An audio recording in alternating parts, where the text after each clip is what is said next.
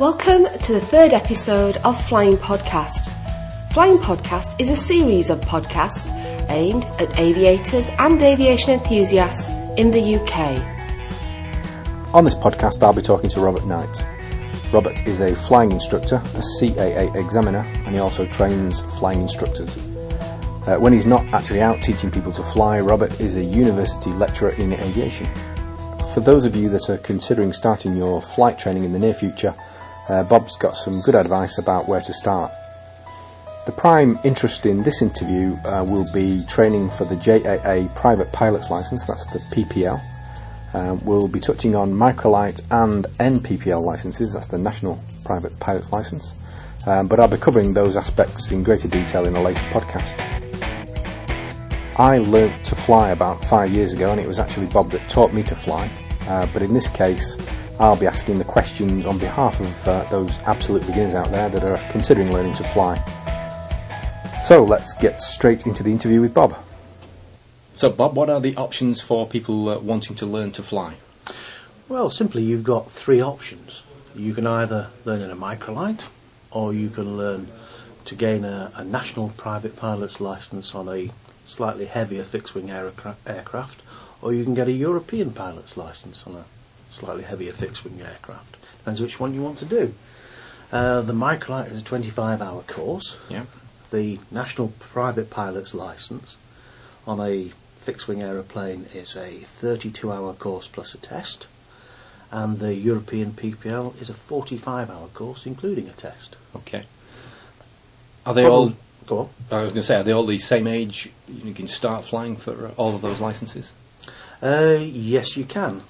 The age you can actually fly is when you can fly solo. Right. You can fly solo at the age of 16, and you can gain a licence at the age of 17. So if you want to learn to fly, you could start at any age you like. Yeah. But really it wants to be around about 15 to 16, because they're not going to let you fly solo and you won't progress in the meantime whilst you're waiting. Okay. So it's just the solo element that... Effectively, yes. The solo element at 16 years old and the licensing 17 years old. Right, okay. You don't want to start too soon before 16, really. Okay. In terms of the medical, Bob, when I started I had to get a Class 2 medical from a certified aviation medical examiner.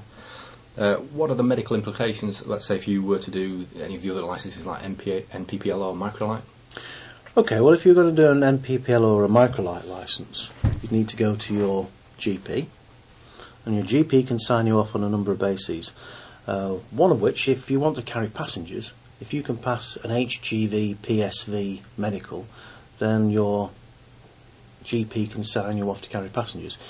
If you can't, but he will allow you to drive a car, then you can fly solo or with a qualified pilot, but not with unqualified passengers. If you want to go further than that and get a PPL and a European PPL, then you need to get, as you said, a Class 2 JAA medical, which can only be done by an approved medical examiner. Right, you can find those on the CAA website? You can indeed, yes. Okay. You need to get your medical at what point in your training? Well, you have to have a medical before you fly solo. Right. Simple as that. Okay.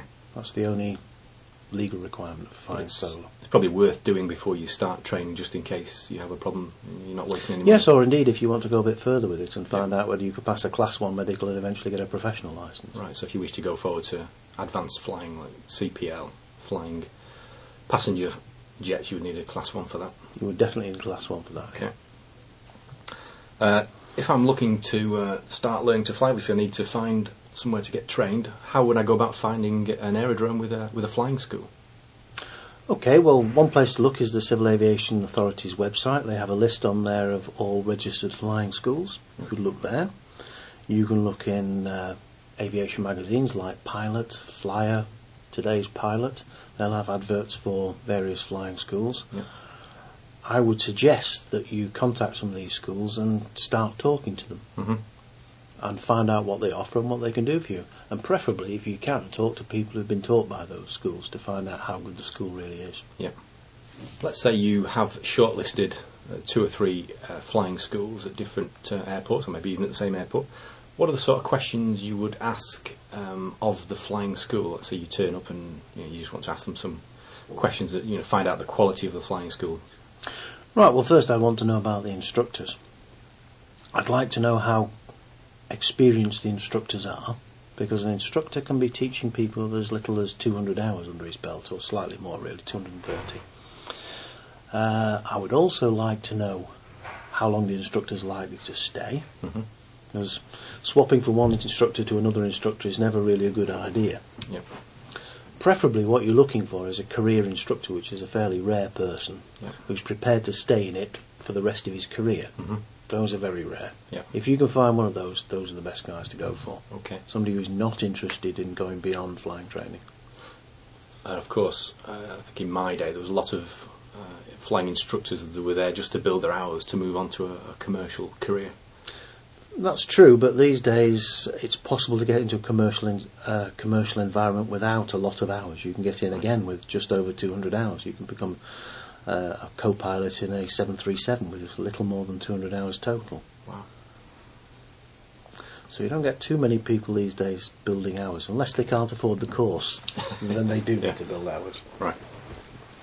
So you've spoken to the club, you have found out which instructors you think are most appropriate to teaching you to fly. Are there any particular questions you would need to pose to pick your instructor? Similar questions to the ones you just asked before. Right. I'd like to know what that instructor's going to do in the future. Okay. Because I wouldn't want him to disappear partway through my training, because then I'll have to go to another instructor who won't know me, who won't know what I've done in the past. Okay. He's unlikely, if I was at solo standard, to send me solo till he's flown with me for at least an hour, just to make sure that he knows that I'm okay. So losing one instructor and gaining another will cost you at least 1 hour of flying time. Right. Which is quite expensive. Which is expensive, yeah. Okay, when I learned to fly, there was a choice of a few aircraft. There's the usual Cessnas and Pipers, which are sort of very common in the flying schools, plus I had the choice of a Grub. What influences your choice of aircraft when you learn to fly? Well, normally if I'm teaching somebody, what I do with them is early on in the training I'll ask them to try a high-wing aeroplane and a low-wing aeroplane and simply pick whichever they prefer to be in. Yeah. People usually have a choice between one of the two, and a preference they develop for one or the other. I prefer two-seat aeroplanes generally because the handling of them is a little bit more spirited and they teach you more about flying. Four-seat aeroplanes tend to be more orientated towards touring, and so they're a little bit more docile, a little bit more stable, and therefore you don't learn quite as much as you might do in one of those as you would in, say, a two-seat Grub aeroplane. Yeah. But there's not, in my experience, a huge differences between the high-wing Cessnas and the low-wing Pipers. There's not a massive difference in performance, is there, in stability? Not hugely, really, no. There's not a huge amount of difference. The Pipers are more stable than the Cessnas in many ways. Is that right? Yeah. Okay. In terms of frequency, Bob, how often do you think you need to fly in order to progress? I remember when I was learning to fly, I tried to book a lesson every week, but due to weather, aircraft unavailability, it didn't work out that way. But in order to progress, how often do you think you need to fly? Well, really, I like to fly as often as possible, but it tends to depend on your budget. Yeah. In terms of weather and other problems which you can be presented with, I would tend to book twice as often as you intend to fly, because the weather will cancel quite a few of them for you. Yep. Generally, once a week is a good idea if you can afford it, because then you remain current from the previous time and you don't get into a point where you've started to forget what you learned before. Yeah. However, once every 2 weeks is not too bad, but the more often the better, really. But one thing you do have to do is to integrate the ground school subjects with the flying. There's no point in getting a long way ahead with the flying and not keeping up with air law, navigation, meteorology and all the other subjects. Okay. In terms of time it takes a student to go solo, is there an average?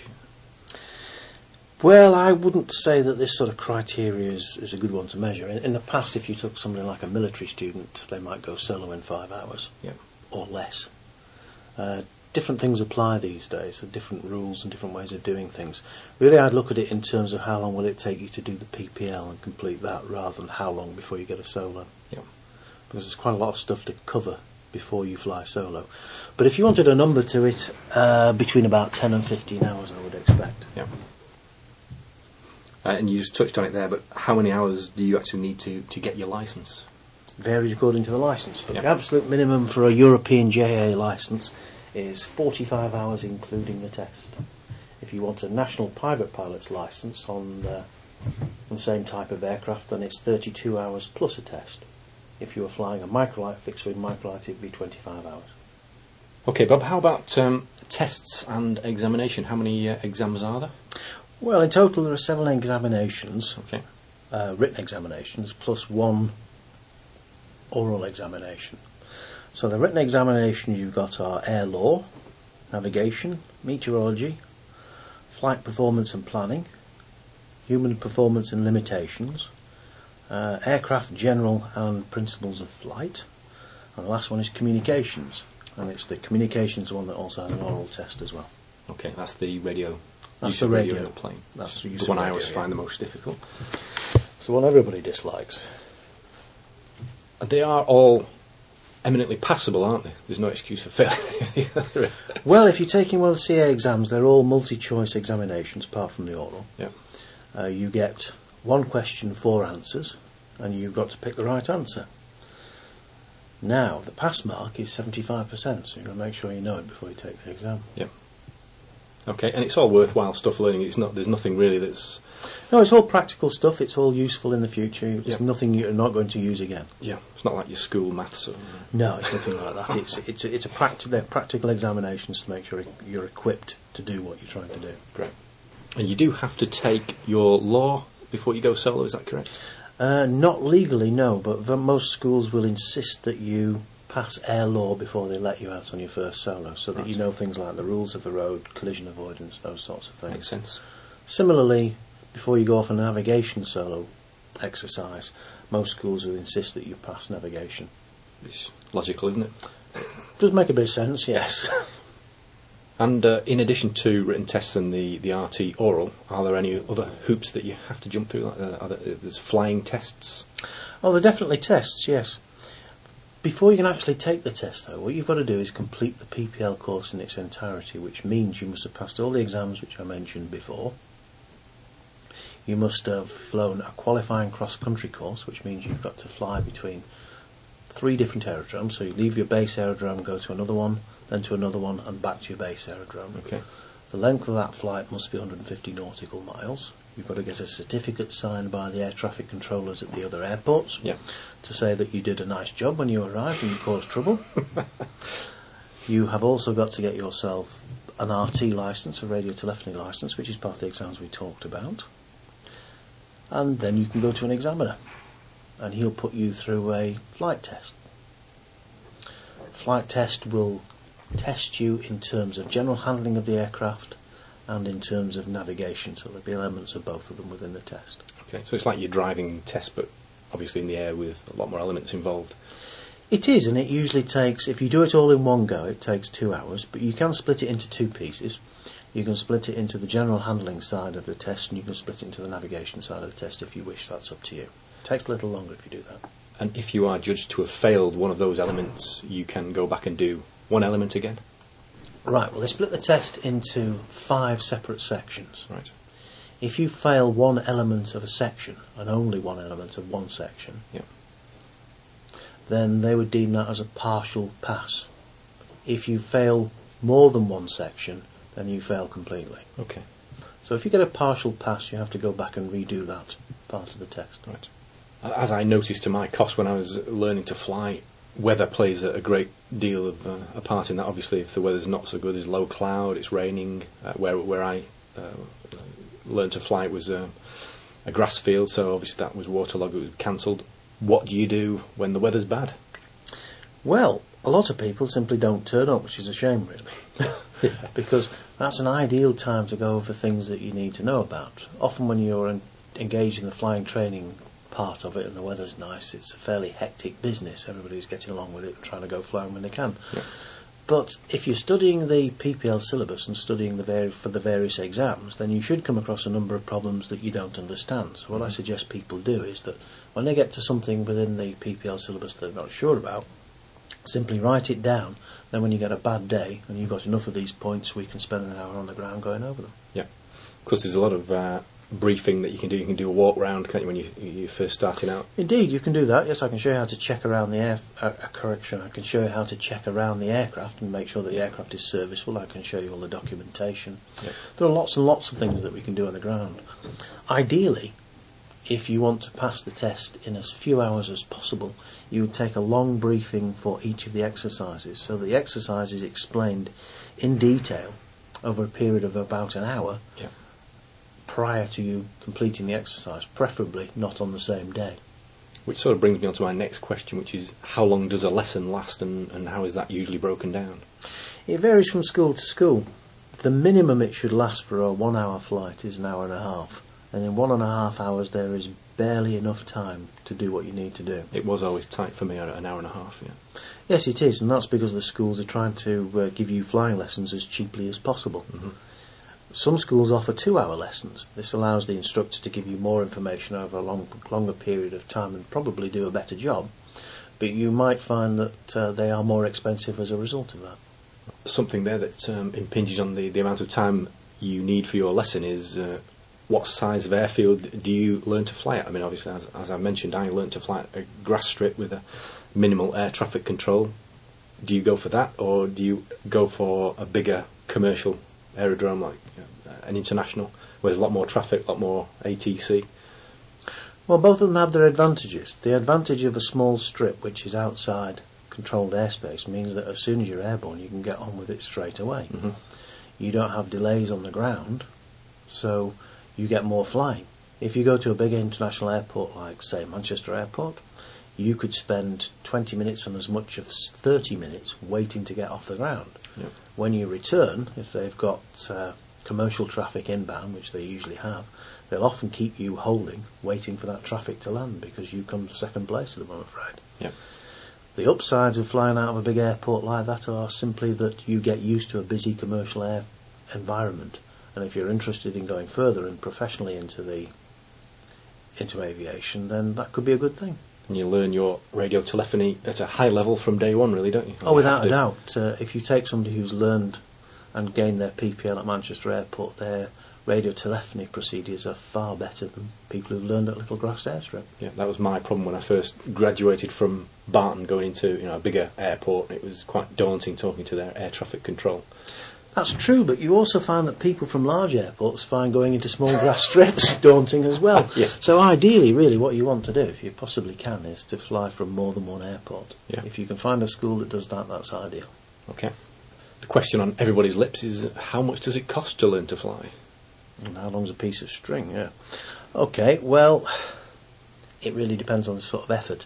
You can analyse it in terms of, it's a 45-hour course and it's costing £120 an hour, so therefore it is 120 times 45. Fortunately, it doesn't usually work out like that. It usually means that most people take about 70 hours. Often the reason they take 70 hours is because they don't do enough ground school work before they go flying. Right. An aeroplane is a very poor place in terms of being a classroom, but unfortunately if you want to learn to fly, it's the only classroom available. Yeah. So it depends upon you. How much effort you put in on the ground before you get into the aeroplane will have a great effect upon how long it takes to learn to fly. The other thing, of course, is the older you are, the longer it will take, just like anything else. And are there other bits of equipment that you need to, put into your calculation? There's bits and bobs, like you need your own headset, possibly, or it's preferable, because if you use one of the school's headsets, it's going to take a bit of a battering. Mm-hmm. Plus, there's always the hygiene aspect of it. Somebody else has been using it. In fact, quite a lot of people have been using it. Yeah. So it's nice if you can get your own, but it's not usually necessary. The sort of things you will need are a map, navigation computer, protractors, rulers, pencils, books to learn from. You'll need to take a medical, all sorts of other things. Those extras can cost you, unfortunately, up to about £1,000. Gee whiz. If you include the licensing fee as well, Yeah. in terms of on top of the cost of flying lessons, you're looking at probably around about £1,000 for equipment, licensing fees, medicals, etc. Right. One thing that was mentioned to me when I was thinking of starting out on my flying training career was, why not go to Florida? You can do it in 3 weeks, half the cost, great weather, fly every day. Pluses and minuses for that, Bob? Definitely, yes. Certainly Florida is much cheaper than it is in the UK. Aircraft are cheaper, fuel is cheaper, everything seems to be cheaper in relative to flying. The downside of going to Florida is that the weather is so good that if you intend to fly in the UK, when you get back here, you'll find the weather frightens you to death. Other things, they have different not different preferences, but I have noticed there is a tendency amongst American trained students. They're not quite as good as people who've trained in this country in many ways. Not just in terms of dealing with the weather, but in terms of handling the aircraft. I came across one guy, for instance, who'd been told not to use the rudder in the air. Only to use it on the ground for steering the aeroplane. Okay. Some schools in the US have a particularly bad reputation, right, and produce some particularly poor quality pilots. Okay. But again, there are schools in the UK which will do exactly the same. You need to select a flying instructor fairly carefully. Okay. So you can find somebody who's actually interested in teaching you to fly. That can occur in the US as well. You can find somebody who's good at it too. Main real difference, I suppose, apart from the cost, is the weather. One additional thing I was thinking about for flying in Florida is, or even in this country, is there any resource on the web where you can find out about other people's experiences of schools? Are there any websites, forums that you can go to? Yes, probably the very best one is called PPRUM, Professional Pilots Rumour Network. Yeah. And you'll find that on the net. And it's not just about professional pilots. You'll find forums for private pilots, for just about everything you can do. Okay, well, thanks very much for that information, Bob. That's a pleasure. Well, thanks again to Bob for his time there. Hopefully we'll be chatting to Bob again, covering questions about more advanced flight training. If you have any suggestions for subjects, maybe you've got a question, or if you'd like to appear on the podcast, please feel free to drop me a line. You can contact me on steve@flyingpodcast.co.uk. That's steve@flyingpodcast.co.uk. Well, that's it for the third episode. Hopefully you'll find the quality of the podcast is gradually improving. Thanks for listening, and I look forward to hearing from you and speak to you again soon. All of the music on this episode was provided by the Podshow Podsafe Music Network. Check it out at music.podshow.com.